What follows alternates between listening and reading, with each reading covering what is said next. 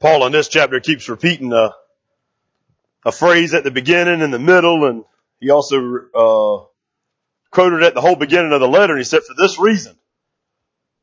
reason. In the beginning of the letter, he tells us, for this reason I'm weeping. And I want us to understand, like, Paul's reason for writing this letter, Paul's reason for weeping is Paul's sitting in jail. And he's in jail because he was trying to bring Gentiles and Jews together under one unified message.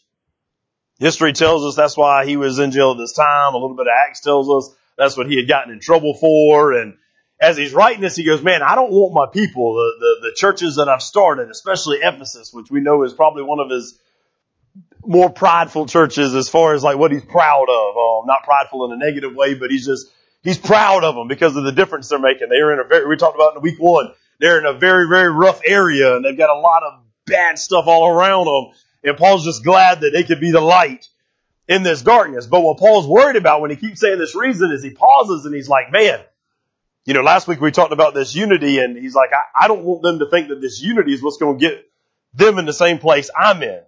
And if it does, that's okay.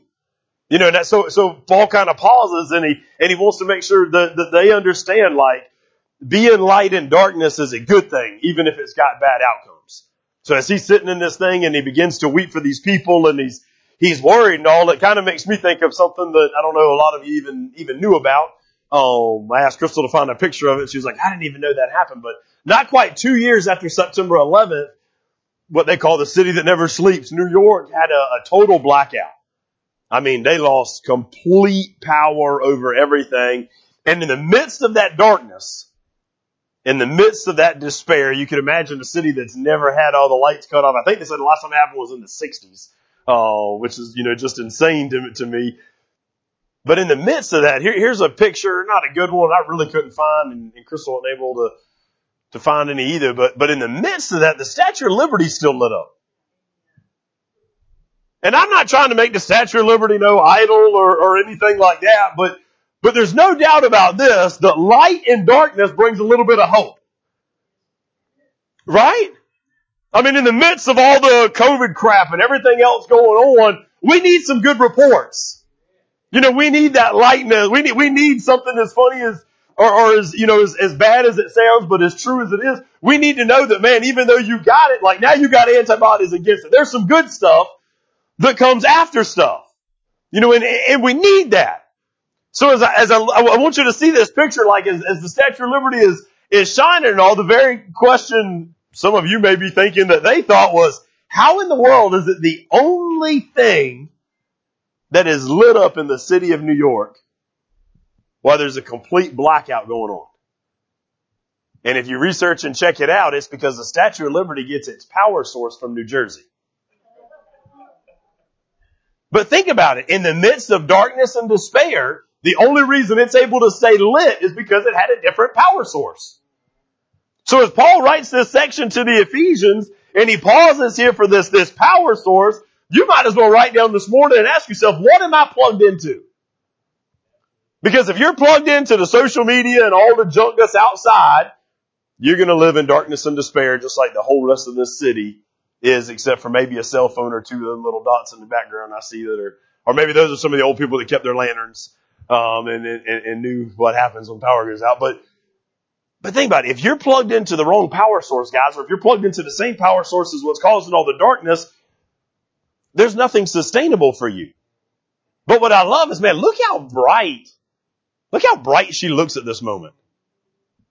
You know what I'm saying? Like darkness sometimes allows light to shine a little brighter. Am I right? Head has that praise report about Chase coming home, and man, I didn't know what to think Wednesday. I never even thought it was a real thing. That there was a chance the birth parents, in case y'all don't know, Daniel and Laura adopted this little boy. He's at their house for almost a whole week. Come Wednesday, because of rules and regulations and all over there, the parents have until that day to decide for sure if they want to sign on the dotted line or take it back. So Wednesday I get a message, Chase is gone. Mama decided to come back and take this newborn baby that we've had and we've been tending to, and we've taken pictures and made memories with, and man, that's darkness. You know what I'm saying? Like that is that is an unsustainable feeling that has to take over. And you go a day, and you go 2 days, and then of course as a pastor I kind of had to laugh because on the third day, I get another message back that says, Chase is home. And I didn't have to ask. I thought he was already home, you said. I knew what home meant. It was the right home. You know what I'm saying? But then you got to sit and you wonder, why did God do it this way? And it's because that light can shine so much brighter when it's surrounded by total darkness. You know what I'm saying? Can you ever imagine what that testimony will be 10 years from now, 20 years from now? Longer than that. You know what I'm saying?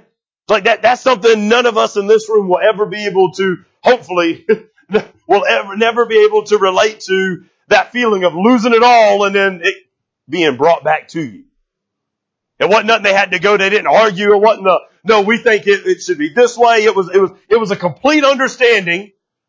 It was complete peace in a weird way that didn't make sense to anybody on the outside. And I think that I don't know if you could call it God wanting to give them one more test, like they ain't had enough tests in life already. But in the midst of that, they're growing, they're strengthened, and they learn. And God says, hold on, I'm gonna bring it back to you. You know, that's just awesomeness, guys. And when we get to this and Paul commands this hard thing of last week, I know we weren't together, but I don't want, as far as physically together, I don't want you to neglect what Paul was talking about at the end of chapter 2 and the beginning of chapter 3 when he talks about a unified church. A unified group of believers that come in and they look different and they talk different and they act different and they dress different. And I don't know if we're going to get to wear our own clothes in heaven, but I've always just had this picture, and it just might be a messed up brain cell inside of me or whatever, but I've always had this picture, when I get to heaven, man, it's going to look something like what we look like on a Sunday. Now, I'm serious. There's going to be dudes wearing hats. There's going to be flip-flops. There's going to be shorts. There's going to be some suits and ties. There's just going to be a vast array of looking people. And I don't even know if we'll get to see people in that same sense in the kingdom, when we all get together and have our worship services and that kind of stuff, and we're about, going about the kingdom and doing our stuff and whatnot. But I picture there'll be some way we'll be able to tell that there's such a vast array of differentness. But there's one thing that unites us. And Paul gets on this section, he goes, I want you guys to make sure you understand the importance of this unity. I told you last week online that it's almost humorous to me that Paul goes through all this stuff theology-wise about the vastness of God and what He's done for us and how that's the only thing that can pay for us and making sure we understand the theological truths that have to be there. And then the very first thing he does that you could say is kind of like an application is he says, now all you little brats better get along. You ever had mom and dad tell you that? Grow up with siblings or cousins or you go to a classroom and you just get told, now it's time for y'all to get along. It says it's time for you to be one and be unified together. And here's what he says. I want to go back to a section in 3 from last week. I'm going to start in verse 14 for today, just so you know. But I want to go back to 10 because I think it sums up the end of 2 and 3. And he says, this is so that God's multifaceted wisdom may now be made known through the church to the rulers and the authorities in heaven. What Paul is saying is the unified church is going to be proof of the wisdom of Christ. The power of Christ. Meaning this, what did Jesus say? The world will know that you love me by the way you love one another. So in other words, if the world looks at you and they wonder, man, I don't know if I want to be part of a group that's treating one another like that, then maybe they don't know you love the Lord either. Then he goes on to verse 11. He says, this is according to the eternal purpose accomplished in Christ. That's the only thing that could accomplish it because we couldn't do it on our own. In Him we have boldness and confident access through faith in Him. Verse 13, so then I ask you not to be discouraged over my afflictions. Here's where he's got to pause again. He realizes as he's writing and as he's saying this thing and he's talking about how important it is for them to get together and be unified of one body, Jew, Gentile, not just race like we think of, but a vast array of stuff. He says, I know you guys know that I'm in jail for this reason. I know you guys know I'm chained up and I'm in a dark spot because I've chosen to go this path. But I don't want you to be discouraged over my afflictions. I don't want you to be upset and think that this is the wrong way because of what I'm going through. Because on your behalf, they are actually for your glory. Wow. And it's here that Paul's got to have mid-chapter 3 one of those pause moments. We talked about it in chapter 1. Remember, he jumped right into this letter and he started writing it. And I don't know if you guys have ever remember back in the day when you used to, I guess now it's just a text message or something to a girl when you like her, but some of us are still old enough to have originally written like a love letter. And you write that very first letter and you're going on and on about all the goodness and all the stuff, and then you got to pause for a minute and you're like, I don't know if they understand what I'm saying. I don't know if they agree with what I'm thinking at this moment. And that's where Paul gets it in the beginning. He starts jumping into this letter and then he pauses and he prays for us. What does he pray in the beginning? He prays that we will have knowledge. Because he knows flat out, if you don't understand it, you're not going to be able to do it. And he does the same thing and he finishes this whole thing on theology and he gets to this thought about unity and then he talks about this power and then he pauses. He's like, I know you guys know that I'm in jail for this reason. I know you guys know I'm going through some afflictions right now. He says, so now I just need to stop and pray for you one more time. Paul knew the power of prayer, and he knew they would never get this understanding without some extra power into understanding. And of all the things that need to happen to make a church great, guys, one of the first requirements for a church to be great is that it's a church that's prayed for. And not prayed in, prayed for, prayed over. They say that Spurgeon, after he bought the amphitheater, or not amphitheater, sorry, just the theater itself, and he began to have, I guess you could call that the first, since we thought we were the first with mega churches, Spurgeon had 3,000 to 6,000 people a weekend. Hundreds of years ago. So, this guy had it going on. Different services where people would come in and sit in a theater that he purchased to preach out of. And a visiting pastor, as a matter of fact, the whole team of them, it says, had came by and they wanted to check it out. They wanted to see, man, what are you doing that's making this big difference? And they walk around and they tour everything, and Spurgeon stops them mid-tour. It says, one of the guys writes about it, and he says, hey, you want to see where the power of this church comes from? And all of them are all giddy. They're like, yes, we're going to get to know Spurgeon's trick. We're going to get to figure out what it is so we can go back and do this in our own towns, in our own communities. And he walks them through the theater to the very back. And then it says they walk down this long, dark hallway. That is just a door at the end of it.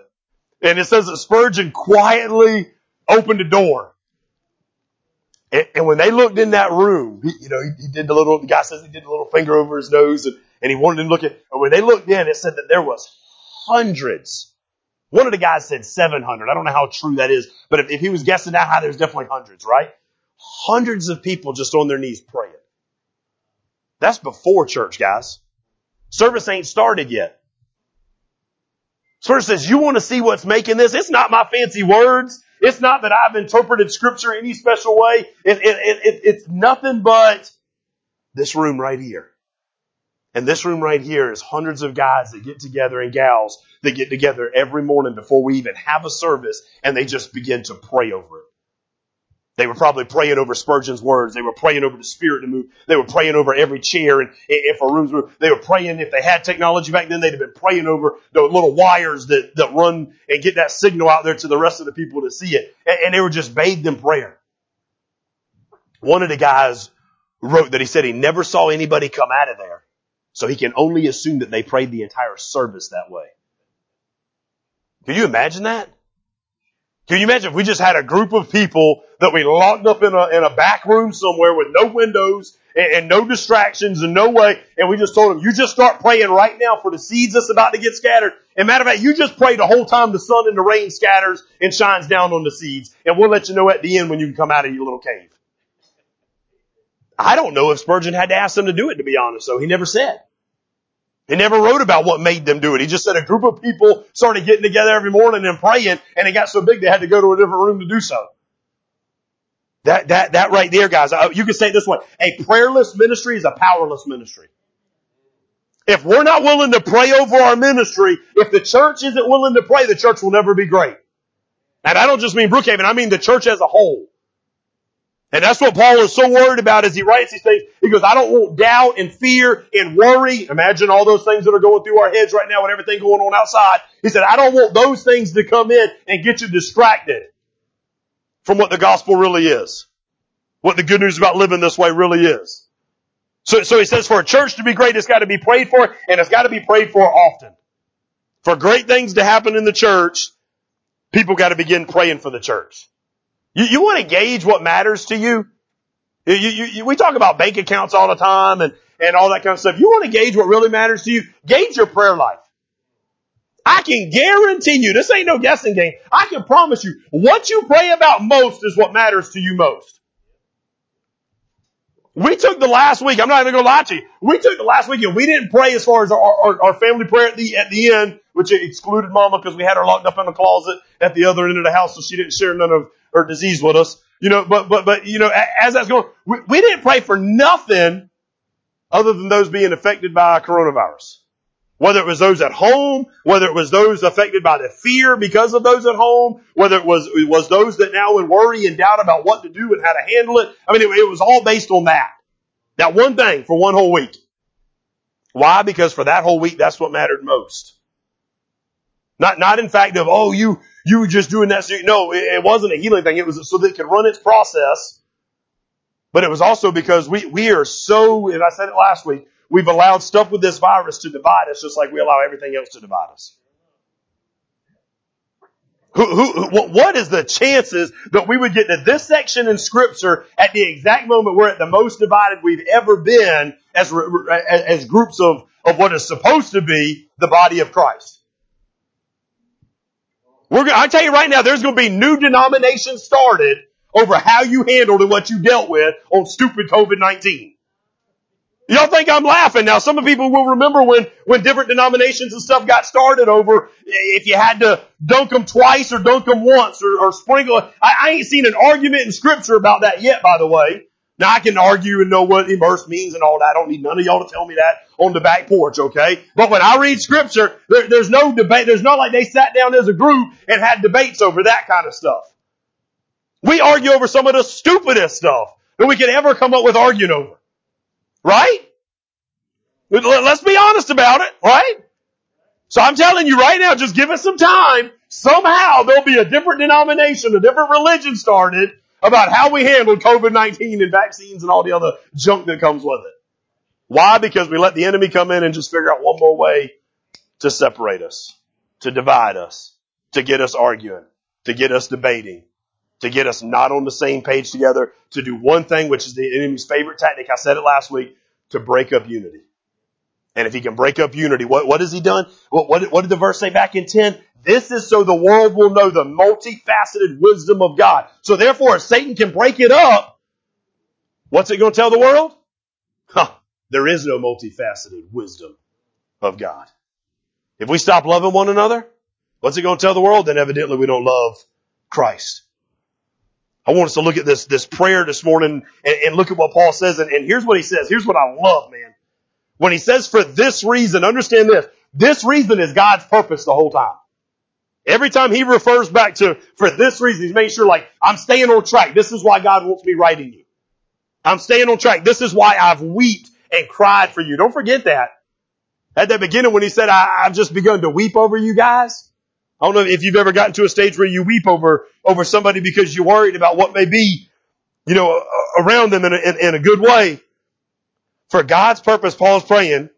Look what it says, verse 14. For this reason, the basis of Paul's prayer is the knowledge of God's purpose, which means this. He had to know God's will, which means this for us. We can't pray effectively until we have insight into God's purpose and will. Right? We can't pray as effectively as Paul is praying unless we have insight into God's purpose and will. So how do we get that? You got to get in the Word. You got to get into the studies. You got to dive into stuff. You got to do what the Word says. Verse 15. Here's what it says. From whom the whole family in heaven and earth is named. Paul is still on this thing about unity and he calls Abba Father, and he says that's Daddy for all of us, the body of Christ, Father of both the Jew and the Gentile. And then he gets to verse 16 where we get some hard, honest truth if we want to be have our spirit open to it. And he prays this in 16. 16 says, I pray that he may grant you according to the riches of his glory. Notice that. I'm wanting him to grant according to the riches of his glory. What is the riches of his glory? You ever looked at stuff back in time where they had like actual kings? And you notice like what they would bring when they would come to visit a new king? Treasure chests of stuff. Right? Gold, silver. Sometimes they'd bring a herd of cattle and they would bring it. Why? Because to bring anything less would make them like old common noblemen. Right?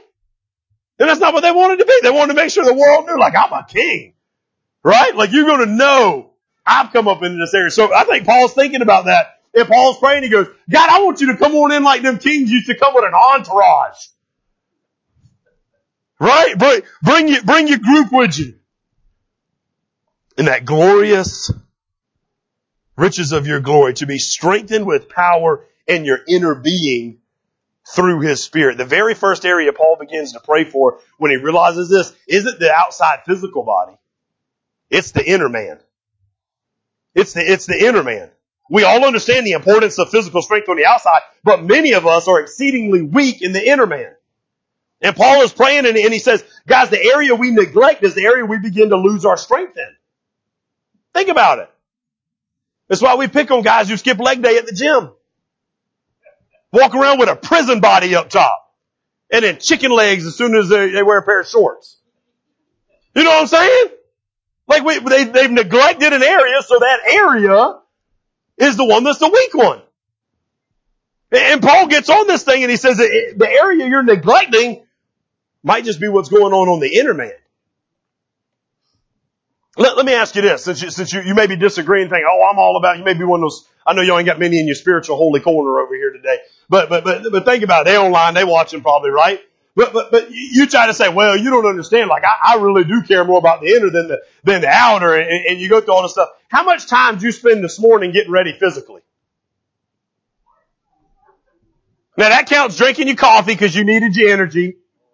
Oh, there's 30 more minutes because I had a second cup. It counts combing your hair. Me and Doug had to make sure we got all ours in order, right? If you shaved, it counts that. It counts picking out your clothes. It counts showering. It counts brushing your teeth. It counts having a pause, praise break because you can see the toothpaste, right? Picking out your shoes. Deciding, to drive here and getting to sleep out. All of that, right? How much time did you spend getting your inner being ready? Be honest about it. Don't say it out loud because everybody think you're a sinner. Right? But be honest on the inside about it. How much time did you spend getting ready for the Lord's Word this morning, physically, versus spiritually on the inner man? If we're all honest, I think the physical normally wins. I can tell you on Sunday morning the inner man wins for me, but I'm also ashamed to know that he doesn't win it every day. Right? I got hours on the inner man on a Sunday morning. I got about 15 minutes to get this pretty for you guys on the physical. Right? But is that supposed to just be a Sunday thing? No. Paul prays that inner man will get this way and that inner being will be strengthened. Why is that so necessary? And understand this. It's necessary because the only way we'll ever to truly be able to be all that God wants us to be is if it starts on the inside and works its way out. It's necessary because Jesus himself, when he's sitting with his disciples and his apostles, he says in his own prayer that the spirit is willing but the flesh is weak. Which he himself is acknowledging, then there's a struggle between the two. I don't know about anybody else like the Hulk growing up or still to this day. I'm still waiting on one more good Hulk movie. They ain't nailed the Hulk down yet. They've gotten really close on a couple. Disney's done a better job than everybody else with Marvel and getting it going. But we need one more good Hulk movie. See, that's the man I'm talking about. Any man that's got this battle on the inside, you ought to love a Hulk movie. Because what he goes through is what we go through spiritually a lot of times, if we're honest. Think about it. There's an inner battle going on inside of us. That's what Jesus even wrote about it and he talked about. Right? And he even talked about it after his disciples had fasted, not had nothing to eat, not had nothing to sleep for a while. And what does the Hulk say? You won't like me when I'm hangry.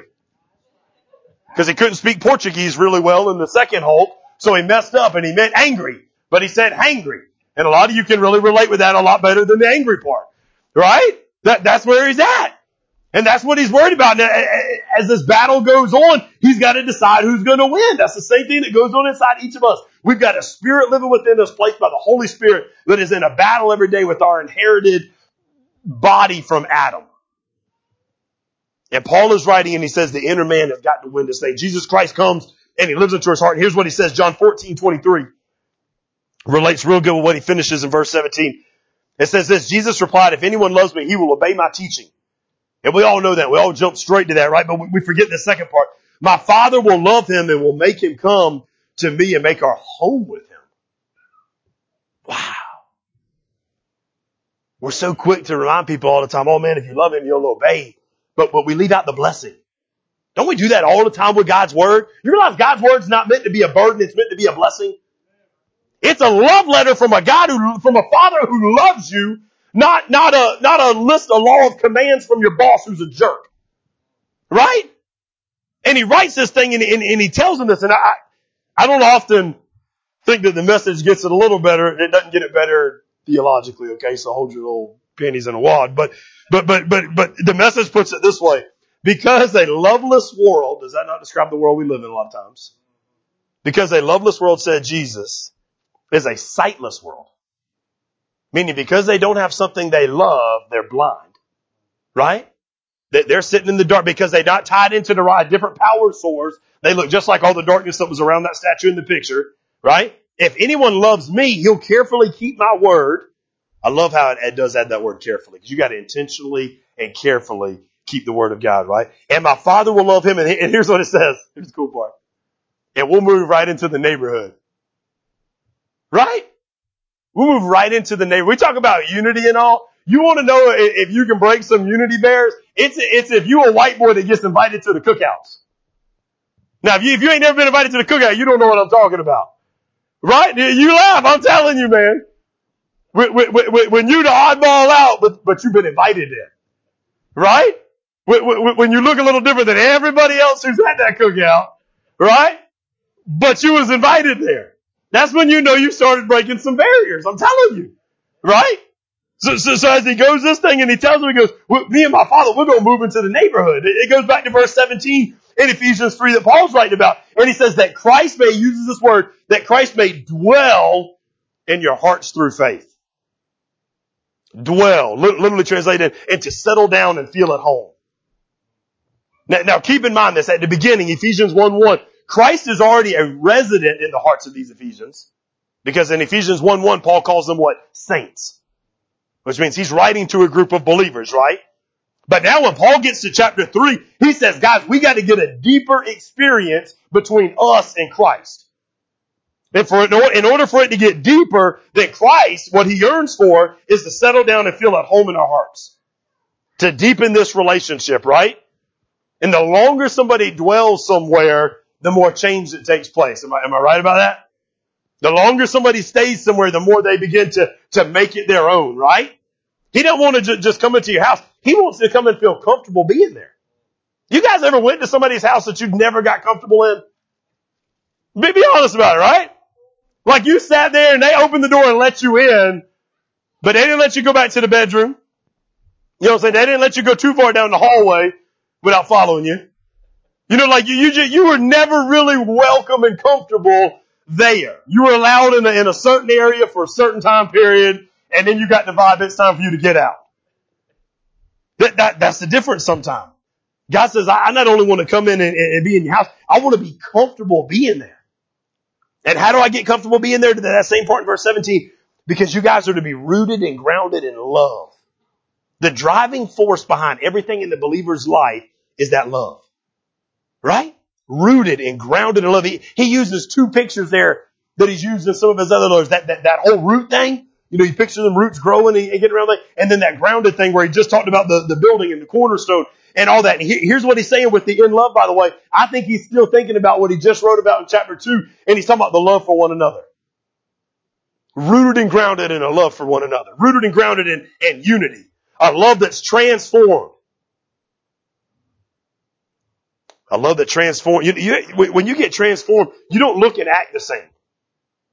Go back to the Hulk. There wasn't no guessing game, right? When he had lost the battle and the big green fella took over. He looked different. He acted different, right? I mean, his abilities were different. It also transformed what those outside of him saw, right? Think about this. When Paul talks about this transformation, he's saying, guys, this unity, not division, is going to blow the minds of those outside watching. And that's why I go back to verse 10. That's why it's going to explain the growth of Christ and the power of Christ and the wisdom of Christ. Martin Luther King Jr. said this. I said transformation gets the attention of those that see it. He went the opposite route and wrote, history will have to record that the greatest tragedy of this period of social transition was not the strident clamor of the bad people, but the appalling silence of the good people. What he was saying was that in the middle of a time period where it could have been like a wildfire about to take over in a positive way, they're not going to have to write about what bad people did. What they're going to remember is the silence of so-called good people. Church, I think we've been silent for too long. Right? With silence, there's no transformation. It's when people start doing something that stuff gets noticed. If we continue to do nothing over and over and over again, what? We get the same results. And maybe we're okay with that. I said that yesterday after the boys' game. I said, if we keep doing the same thing, we're going to keep getting the same results. That's the definition of insanity. And I said, something's got to change. And my wife, she said, maybe somebody's happy with that. Maybe somebody's okay with the results we're getting. And maybe they are, but maybe they shouldn't be. Maybe some of us are happy to have church the way we have it. But Paul is saying there's still some changes that need to take place inside of them. If you look around and you're all white, there's a problem. So yeah, there's a problem other than Cliff. Thanks, brother. Way to rock that Asian. You know what I'm saying? You the 1%er. Oh, we'll get you a vest and you can join the motorcycle club. Right? I mean, you got to understand this though, guys. Paul is saying there's a problem when we all look alike. That's not unified. That's identified. Right? We're not called to be identical. We're called to be unified.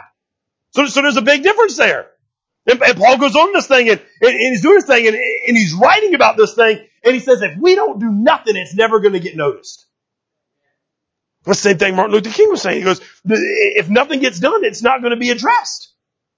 And here's what he prays. I guess you call this point 1.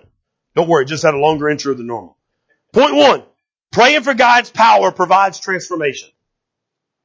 We kind of already been talking about the transformation, so it's not like it's a new idea, right? So in 16 and 17, he's saying that true transformation has to start at the heart level, the inner man. That's why he's been writing about all this stuff. He goes, I don't want you to just be able to change all the stuff you do and get a checklist going.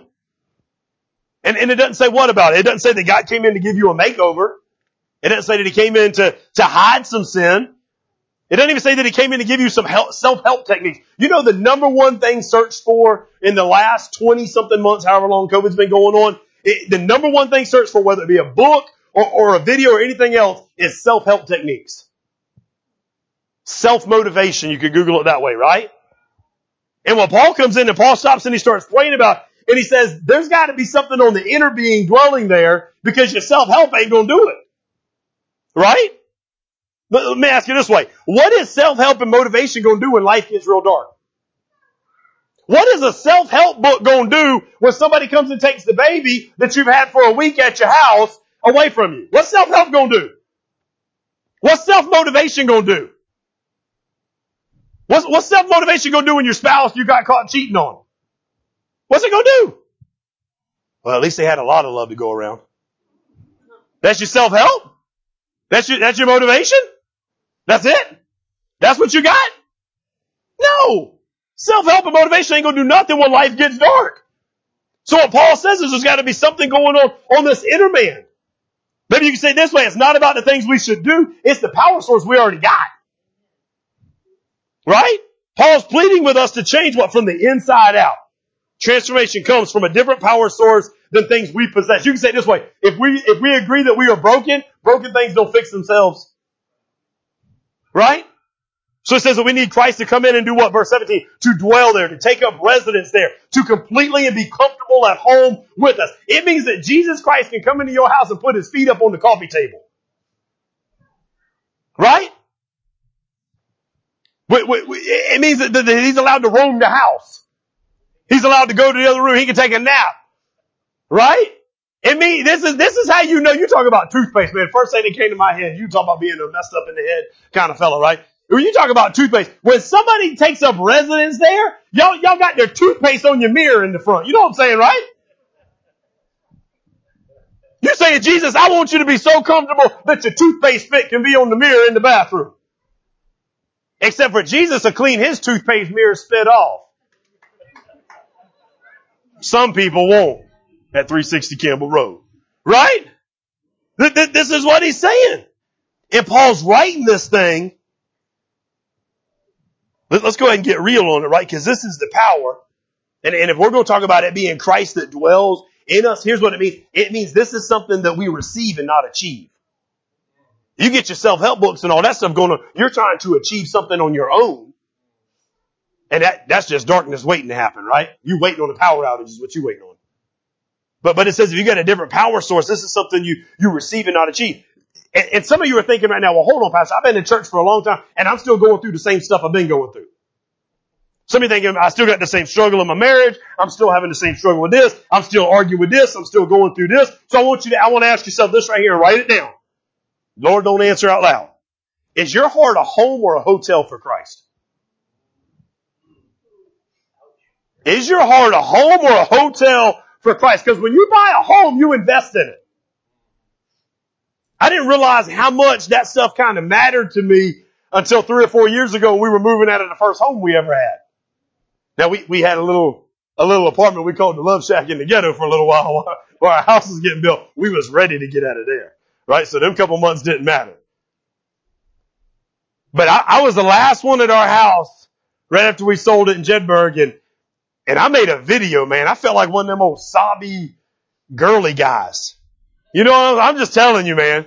And I took that video and I went over to the kids' room. All 3 kids had grown up in this room and we had marked on their little wall how tall they had gotten.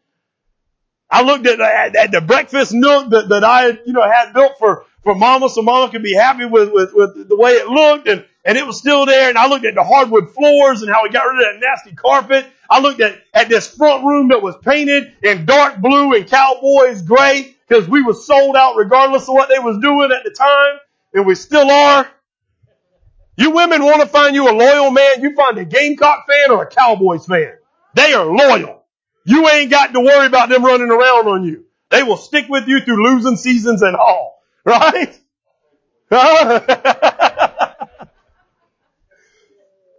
But you think about it. I looked at that thing and then I looked at the grass that I cut. And then I went to the backyard and I was like, man, I put every piece of sod in here myself. And I looked at the fence. I remember having a dad and an uncle stop by and help build the privacy fence and all that stuff. Why? Because I had invested into that. I made it a home. I made it me. Right? Somebody might have come in there and realized it was Dallas Cowboy colors and they might have tried their hardest to paint over it.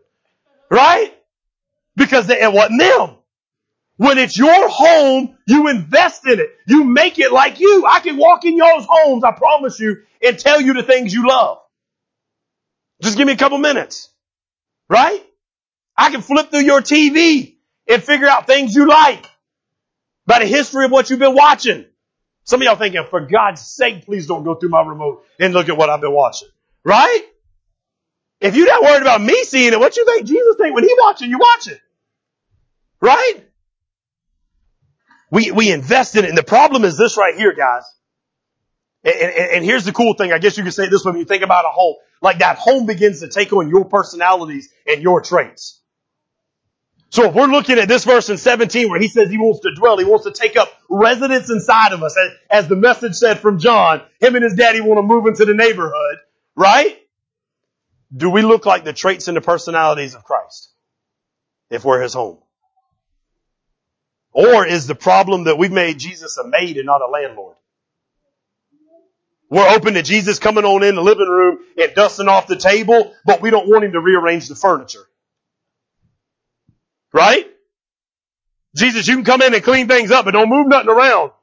Don't rearrange it. Don't shift things. Don't make things different. God, you know, Lord, you can come on in and you can sweep and you can wipe down the wall, but I don't want you going through my junk drawers and looking under my bed.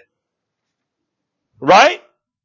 We put up restrictions. He's no longer comfortably allowed to be at your house unless He's doing what you want Him to do. So ask yourself again the big question. Is my heart a home or a hotel where Jesus is allowed to check in? You know every hotel got a check in and a check out, right? Y'all know why? Let's think about business reasons. This ain't no church question. Why they got a check in and a check out? All right, you got to pay your bill. What else though? You close on to getting paid. It's kind of the same principle behind why McDonald's has literally had studies done to make sure their chairs aren't comfortable. Hint, hint. What is it? You ain't gonna stay long because they want somebody else to come in. Check in and check out is so that somebody else can take up residence in the hotel. So then if you've treated Jesus like He's checking into a hotel, then when He checks out, what checks in?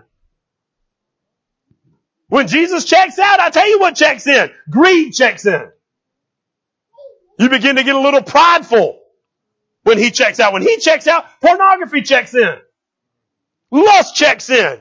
Hate checks in. I don't know what it is for you, but what is it? When Jesus checks out, something's checking in. That's why it's supposed to be a home and not a hotel. What if we would just invite Jesus into our heart and allow Him to make it a home? What if we'd invite Jesus in? See, some of y'all be treating Jesus like he's your mistress. He's in the house, and then when the wife gets home, you got to hustle Him out the back door so that she don't know. What if we let Him stay? What if we let Him stay? I tell you what would happen. Some stuff might try to check in, but Jesus is a man. He gonna take care of some stuff that got to go. You know what I'm saying? Like He ain't gonna share. Some stuff's gonna get checked right on out whether it wants to get checked out or not. It's gonna be thrown out. So if we would just let Jesus come in as a home and hang around and stay when unwanted guests wanted to stop by, Jesus would take care of them. Huh? You let Him come into the desk drawer, the junk drawer, I know y'all got one. He'd clean it out. You know what I'm saying? You'd be looking months later, where did I put that one thing? You'd have to call Jesus and ask Him, where'd you do it? Right? Is Jesus the center of your life or is He the center of your songs that you're singing on Sunday? Maybe that's a good way to put it, right? He's not meant to be an addition to your life. He's supposed to be your life. Look at John chapter 15, verse 7. If you remain in me and my words remain in you, ask whatever you want and it'll be done for you. Now we quick to quote that last part, right? You just ask whatever you want, it'll be done for you. Why you want to change the word of the Lord? He said, if there's a condition, I don't know why the Baptist church is afraid of conditions. Right? We all right with conditions on everything else in life, but we're not okay with conditions when it comes to our covenant with our Father. He says, if you remain in me, and if my words remain in you, then ask whatever you want to be done. You know why He can make that promise? Because if you remain in Him and His words remain in you, then whatever you ask is going to be what He wanted. I'm being serious. Think about it. It's kind of like a cop-out for God. He's got nothing to worry about. Because if He's taking up residence inside of you and it's His home and He's living there and He's in control of things there, then He ain't got to worry about it. You're going to want to paint the room Dallas Cowboy colors. Right? Huh? If you in this house, you will. There's a little touch of red in certain areas of the room, I think, for Mama, right? Patriots. What did we just say a few minutes ago? God's word's supposed to be a burden, or not meant to be a burden, but a blessing. What does Jesus Christ says? This is the bread of life. Is that not a good thing? Right? Some of the things that we are, some of the things we ought to be doing, may be commands, but you ever think about they become blessings? How many of y'all got, I got a box of Oreos last night, right? And I wasn't going to touch them. And then Crystal went to bed and the boys went to bed and I was there by myself. Just me and the computer and the Bible and a cup of coffee. I only ate one strand. I didn't eat the whole box, but it was the double stuffs, right? So I start playing with it. Cause me and Duke would be arguing over sometimes like, what is the right way to eat an Oreo? You know what, right? You know what I'm saying? Like you got laws on how you eat certain things, right? Some people believe you got to twist them open and lick the cream out of the inside. And then I don't know what you do with the cookie after that. But, you know, some people believe you eat it still. Some people believe you throw it. Some people believe you got to dip it. You know, so I got my cup of coffee. I said, I'm going to dip some. Then you leave a man by himself long enough with a box of Oreos, right? Then I said, I'm going to try that. These is double stuff. I'm going to do 2 Oreos at once. Yeah. It's just soft enough where you can still get it all in and be perfection, baby. Right? So then I said, what if I dip in the 3rd, but my cup wasn't big enough? So I changed the law. You know, because you changed the law to make it eventually. Right? So I got 2 Oreos this way and 1 Oreo that way in my cup. And then when I come out, I drop it. Oh, it was so perfect, man. I'm telling you right now, it was awesomeness. But the rules I had made then became a blessing. They had. You gonna tell me 3 Oreos double stuff in your mouth at once ain't a blessing? You ain't never had Oreos that way. Right? Is it not the same thing with the Word of God, guys? Except for rather than us getting to make up the rules on how we eat it, He's got the rules, right? And if you follow the rules long enough and the commands long enough, you realize, man, these commands aren't a burden any longer. They're a blessing. Like you begin to love doing them. Like you get excited about times of the year. You get excited about what God's doing. And you get excited about Him changing things in you. Like that power gets inside of you. And when that power gets inside of you, you can't be the same no more. Right? So it's okay. I want to make sure we understand this as believers. It's okay for the laws, the commands to become a blessing. We've got this theory in the church like it's always got to be this bad thing. It ain't. I don't think God intended for it to be bad. You think when He created the Garden of Eden and He looked out and He said, you guys can have everything except that. You think He wanted them to focus on the one exception? No, but that's where their mind went. Same place our mind goes sometimes. Hey, look at it. He said, you can have what? Everything else. Anything you want. Except for that one. What is it about our messed up heads where we can have everything, but yet we focus on the one thing?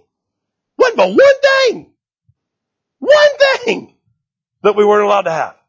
And that's what messed it up, right? Man. You could ask it this way when we talk about blessings and commands and all. Who do you turn to when you need help? Huh? How many of you, when you realized last week, man, so many people in the church is getting that corona. How many of you Googled how to not get corona when you were around a lot of corona? Huh? You Googled it. You YouTubed it. You watched videos on it. You did all that. How come you didn't turn to Jesus about it? That's our problem. I don't just mean with corona. That's just something funny in the time period, right? But how many times do we Google a solution to something? We YouTube a solution to something rather than turn to the Lord for it. Right? Here's the problem. You could write it down this way. Reliance on ourselves, reliance on others, or reliance on the outcome eventually leads to either despair or pride. And Paul knew that. That's why he wants to make sure, like, this isn't something you achieve, guys. This is a power that you've received. And what I mean by that is this. You're thinking, well, I don't know if that's true all the time. Here's how it works. When it fails, it goes to our heart. What does that lead to? Despair. But when it succeeds, it goes to our head. What does that lead to? Pride.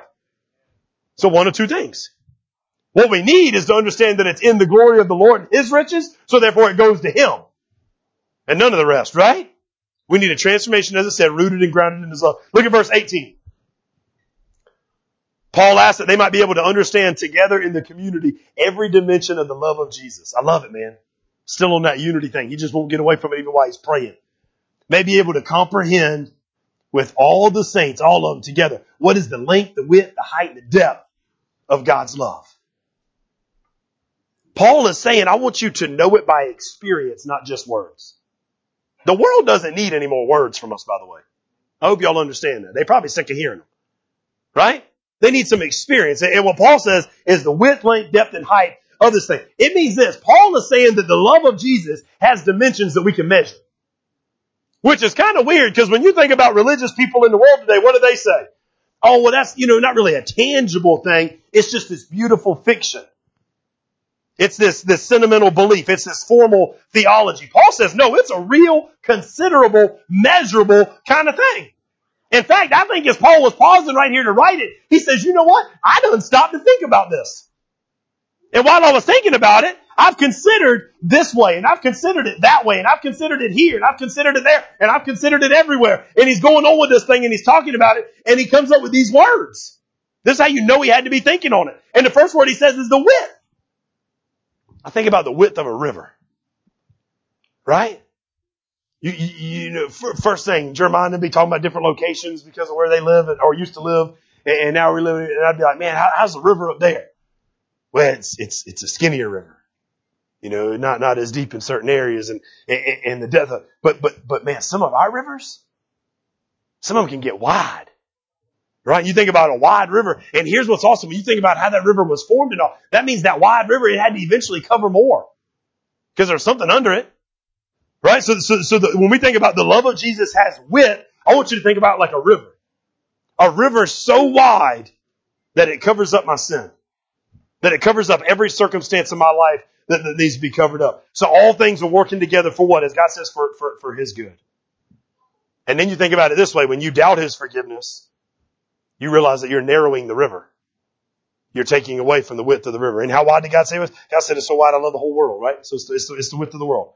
Next thing Paul says, and you guys think of your own illustration now. These are just ones I grabbed when I was trying to think like Paul. It says the love of Jesus has length. You ever considered the length of God's love for you? There's two questions you got to ask. One, when did God start loving me? Right? And what did Paul say at the beginning of this letter? He started loving you before He made and called and created the very first thing. Which means that you've been loved longer than there's been dust. Right? You've been loved by God longer than there's ever even been an earth. So that brings up a whole other kind of cool thing. When all these scientists get together and try to argue over how old Earth is, every time they come out with a new, bigger number, you can just smile and be like, God loved me even longer than I thought. Right? Because that's what He said. And then you got to ask the other question then, how long will He continue to love me? Well, here's the cool thing. If God loved you before you were, then therefore there's nothing you can do to make God love you more. Therefore there's nothing you can do to make God love you less. Right? Which means that if He loved you before, then He's going to love you long after. So when you ask the second part, how long we continue, you can look back to Jeremiah chapter 31 verse 3, where he looked and he said, I have loved you with an everlasting love. A non-expirable love. It means it's going to keep on going and going and going and going. Go back to them love letters you used to write. Do you remember when you first started loving each other and you would write, I love you very, very, very, very, very. And you could write the most varies? That was so stupid. Right? Or someone would write back and be like, I love you times 1 million. I love you times 2 million. I love you times 10 million. See, be glad y'all ain't got to do that crap right there. Don't ever fall into that trap. Right? That thing just keep on going, right? Jesus said, I love you with an everlasting love, an inexpirable love. Meaning I love you more than you could ever imagine. Like you can't measure it. Right? Then he says this. Paul says, what about the depth? Well, Philippians chapter 2, 7 and 8, he writes about the same thing. He says how deep the love of God goes. He said that He made Himself of no reputation, taking the form of a bondservant and becoming the likeness of men. And being found in appearance as a man, He humbled Himself and became obedient to the point of death, even death on a cross. You can't go any lower than death on a cross, guys. So when you talk about the depth, like He went deep. He went deep for us. And Paul says, well, if he went that deep, how high did he go? And you remember in Ephesians chapter 2, just last week, or 2 weeks ago, in verse 6, and he says, you could ask it this way. I imagine when he said the height of God's love, he said, how high does God love me? In Ephesians 2:6, it said, he lifts you over to the heavenly places where you're seated with Christ. We in our minds can't fathom anything higher than that. So Paul's got all these pictures going. He wants to make sure like this isn't something you speculate about, you guess about. This isn't just emotions and feelings. This is something you are to know. I want you to know the love of Christ is what the verse says.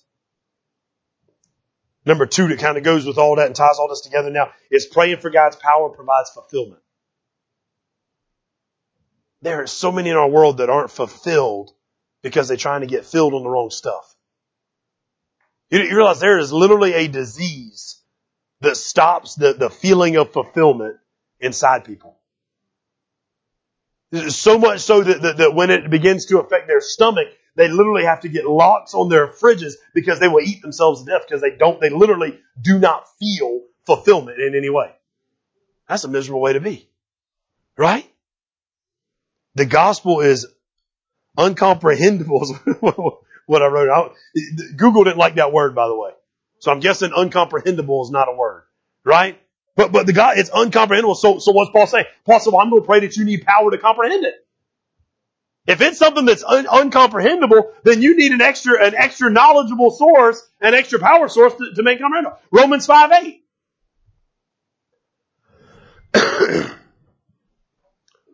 But God proves His own love for us that while we were still sinners, Christ died for us.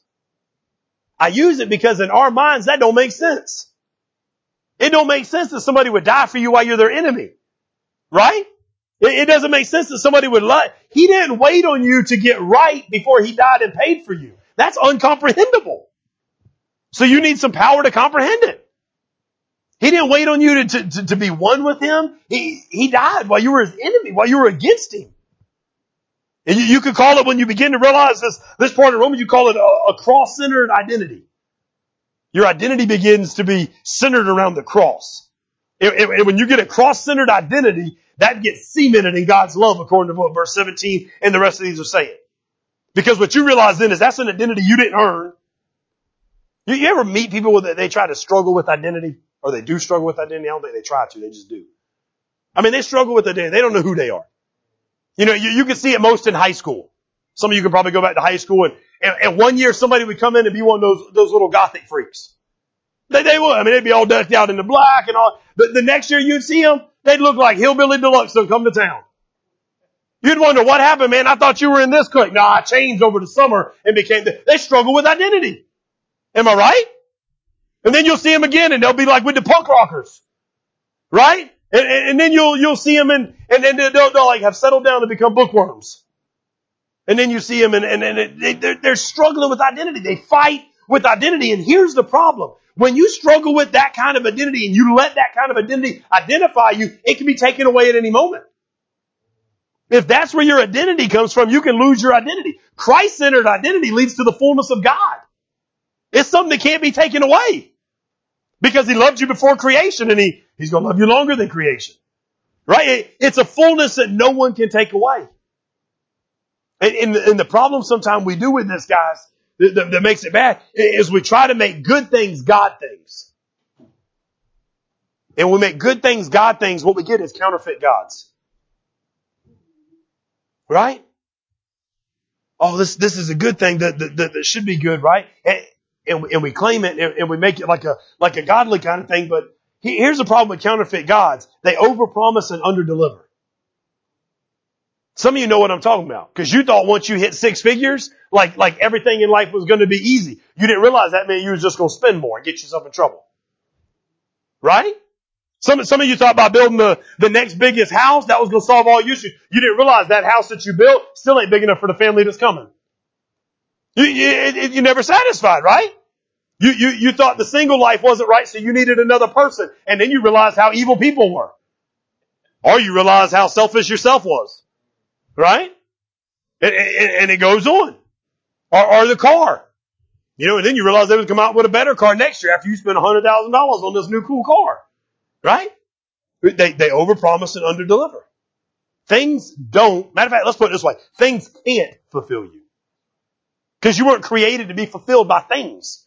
You got a hole in your heart that was created there so that it can be filled by God and God only. There's no true lasting fulfillment outside the fullness of God. Without the fullness of God, we lose our sensation of feeling full. Look at Proverbs 13:25. Words of wisdom. Solomon writes and he says, a righteous man eats until he's satisfied, but the stomach of the wicked is empty. What's he saying? He's saying they got that disease I was talking about. Like they're never full. They're never satisfied. They're always wanting more. They're always searching. Our hearts and our minds say if you only had more of whatever your blank is. Paul is saying you don't need more of whatever your blank is. You need more of Christ.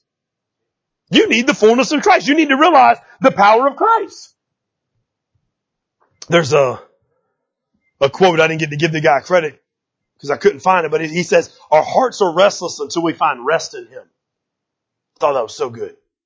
Our hearts are restless until we find rest in Him. Why? Because we're working so hard to try to do it on our own. And until we get rest in Christ, we miss it. Third thing, last thing. Praying for God's power provides hope beyond our expectations. Hope beyond our expectations. Look at 20 and 21. Verse 20 first by itself. Now to Him who is able to do above and beyond all that we ask or think according to the power that works in us. What can He do? Above and beyond. Not only all that you can ask, but all that you can even think of. When I first read this a couple weeks ago, I wrote down, the church got to start dreaming bigger. Because what Paul is writing and he's calling us out on, and he's saying, he can't only do more than you can think of. He can't do more than you can ask. You can do more than you can even think of. So in other words, you got to get a bigger imagination. Right? You got to start thinking bigger and hoping bigger. You got to start thinking that just because He took the baby from you on Wednesday, don't mean the baby ain't coming back home on Friday. Right? I mean, I wasn't thinking that. I was thinking like, hey, this was just something the Lord wanted to do to get this mama back right. And I had all kind of pastoral words of wisdom that I thought would sound good and can make somebody feel good when they're in the middle of hurt. Knowing that there wasn't no words that could make those words hurt. It was only the power of Christ inside that could able to sustain them through that, right? But what I didn't think of was that I was going to get a text a couple of days later that said, He's back. You can't think of stuff like that. God said you better start thinking bigger. You're thinking too small. So I don't know how we can fill every seat in here after all this coronavirus stuff and all that. I bet we can. I don't know how long it'll take, but I bet we can. I bet we can fill them so much we got to knock down walls and put more chairs in if you want the truth. Right? I bet we got 11. You think God gave us 11 acres across the street and a commercial well already and power already because He ain't got something big planned over there? It might just be to cut the field and have a big old tent revival every year. You know what I'm saying? I don't know what it is. But I don't think God did all that because He didn't have big plans. You got to start thinking bigger. Hoping bigger is what verse 20 said. The tragedy of this life is we worry so much about other people's expectations. That's where we mess up. We worry so much about other people's expectations and what other people are thinking that we miss out on what God's thinking. What did He say in Philippians chapter 1 verse 6 when He wrote them? The same kind of idea that He's writing to the church of Ephesus. And He tells them, He says, I'm sure, look at it. I'm sure of this. He's not saying I wonder. He's not saying maybe. He's saying I know. I know this, that He who started a good work in you will carry it out to completion until the day of Christ Jesus. What He's saying is this right here. You got power to keep on going if you just keep on going. You got power that you might not be where you want to be right now, but you're not where you used to be either. And that's a pretty darn good thing. Right? He's basically saying in Ephesians 3 and Philippians 1, He's saying God's not done yet. He loved you so much that He came where you are, but He loves you too much to leave you where you're at. Right? Verse 20 says, God wants to blow your mind. Wants to blow my mind with what? He's going to give you peace beyond understanding. Yeah, that'll blow your mind. Right? He's going to give you so much joy, it'll blow your mind. He's going to give you so much love, it'll blow your mind. So much strength, it'll blow your mind. So much power, it'll blow your mind. He's going to give you these things that's going to blow your mind because you couldn't even think of them. That's how big they are. Look at Romans 8:26. In the same way, the Spirit also joins to help in the weakness. Oh man. Because we do not know what to pray for as we should. But the Spirit Himself intercedes for us through the unspoken groanings. Wow. Paul's in the middle of this prayer, and he's probably remembering because he wrote that church too. Right? And he's probably remembering, he goes, man, even when you get to this moment where you can't even think and imagine, the Spirit's going to come in and intercede for you with unspoken groanings. He also writes in Romans later in chapter 8, and he reminds us that the death of Jesus in the past is the security deposit for our future. He says, don't give up yet. Keep on pressing on. Verse 21, last one. To Him be the glory in the church and in Christ Jesus to all generations forever and ever. Amen. Look at, I love 21, man, because once again, Paul goes back to, it's not just you personally, it's collectively the whole church. He's staying on this unity thing, man. He's not going to shy away from it. And what he's saying is when you get power inside of you, it's got to come out of you. When power, you better hope it comes out of you if you touch power, right? Paxton, was our golf cart plugger inner the other night. Well, we got a rule. If you rode the golf cart that day, you got to plug it back in. We also have a new rule now because evidently my gate child wasn't smart enough to know that you don't plug it in the rain. So he comes home and it's raining and he knows that he was the one who did it. So he's plugging this thing in and I hear, woo! And he's mad and I hear him kick the door and I hear stuff getting thrown and I round the corner and his face is red and it's angry and he wants to choke his little brother because his little brother wasn't there to help. And I said, son, what happened? He goes, I got shot. Why? Because he was dumb enough to plug a golf cart in the rain. Also why? Because power got to have a way to get out of you when it gets into you. And that's a good thing, by the way, because if it don't get out of you, that's when you get in trouble. Right? But is that not the same? Should it not be the same when we talk about this power with Christ? Should it not be something that we touched and we got to yell and scream and it affects our face expressions and our emotions? I walk out there in the middle of the rain, he's dancing. Why? Because the storm became minimal when he realized he could dance in the rain. How about that for something to apply a little bit later, right? When you realize you can dance in the rain, the storm becomes minimal. That ought to be like one of them tweeting things or whatever, right? A t-shirt. Give me a t-shirt with it, right? Here's Paul's want, guys. Let's wrap this thing up. When the church understands and the church walks in God's eternal purpose, God's going to be glorified and the church will fulfill its important duty of glorifying the Lord. What he's saying is when you guys start acting and moving and treating one another and doing what I've commanded you to do and it starts looking like the kingdom here on earth, then you glorify me the right way. We said this was Paul's second praise break, right? So if you remember, the first one is about knowledge.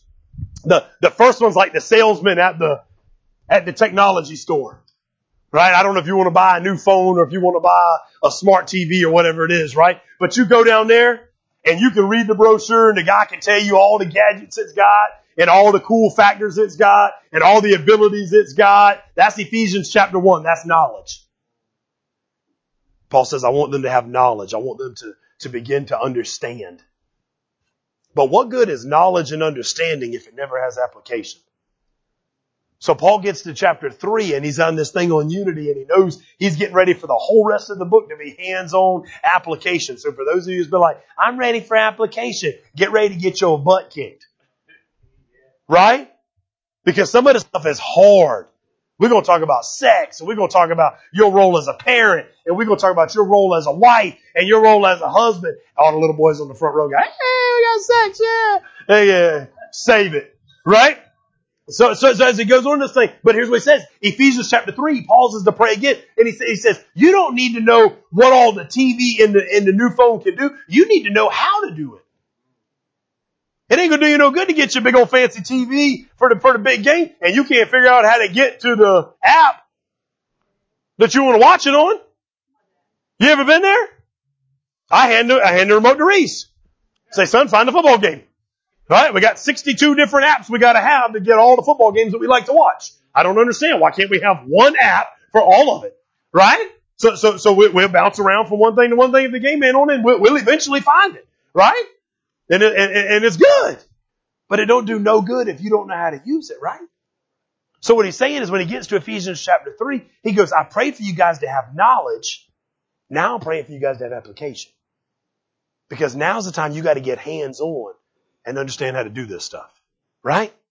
So let's pray for God to do that through the rest of this chapter. Pray with me. Father God, we thank you for this morning. Lord, we thank you for this letter to the church in Ephesus. We thank you for how much it relates to us, Lord God. With darkness all around, we pray for that power source, Lord God. God, we pray just as Paul paused to pray, Lord, that now we'll go beyond knowledge and understanding, Lord. We'll start applying this stuff. We'll start doing this stuff. We'll start acknowledging that it's a change that comes from within. Father God, I pray that you come in and change our inner being, our inner man, our inner spirit. And you change it in such a way, Lord God, that it affects everything outside. God, that it'd be like if we were to touch electricity here on earth, Lord God, it would have to change our reaction. And I pray that others get to see it, Lord God. And I pray that as they see it, Lord God, it makes them hungry for it. Lord, I pray that this be something that we begin to do, not only in this church, but the church as a whole, Lord God. God, that we surrender to your headship. And the body, Lord God, begin to do what the brain says it's supposed to do. Father, we thank you and love you. Your great and holy name. Amen.